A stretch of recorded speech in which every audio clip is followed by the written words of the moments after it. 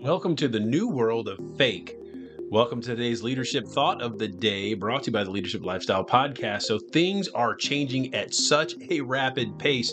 You think of with artificial intelligence and TikTok filters, Instagram filters, Snapchat filters, you can change anything. And just my personal opinion, I think we're going to find about 20 years from now that this social media experiment wasn't exactly as positive as they portrayed it to be at first. And I think we're going to see a pendulum swing back to reality. But right now, people can be more fake than ever. You don't even know what you're looking at.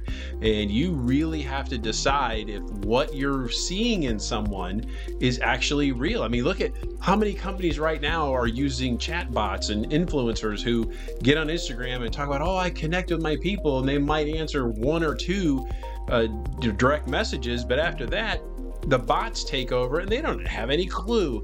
But what it does do is it allows them to collect data later and figure out what to do to move forward, which is fine for a business. But we are entering a period of fakeness like we've never seen before, and you better get ready for it or you're going to be faked out yourself. And today's leadership thought of the day, brought to you by the Leadership Lifestyle Podcast: grow yourself just a little bit more.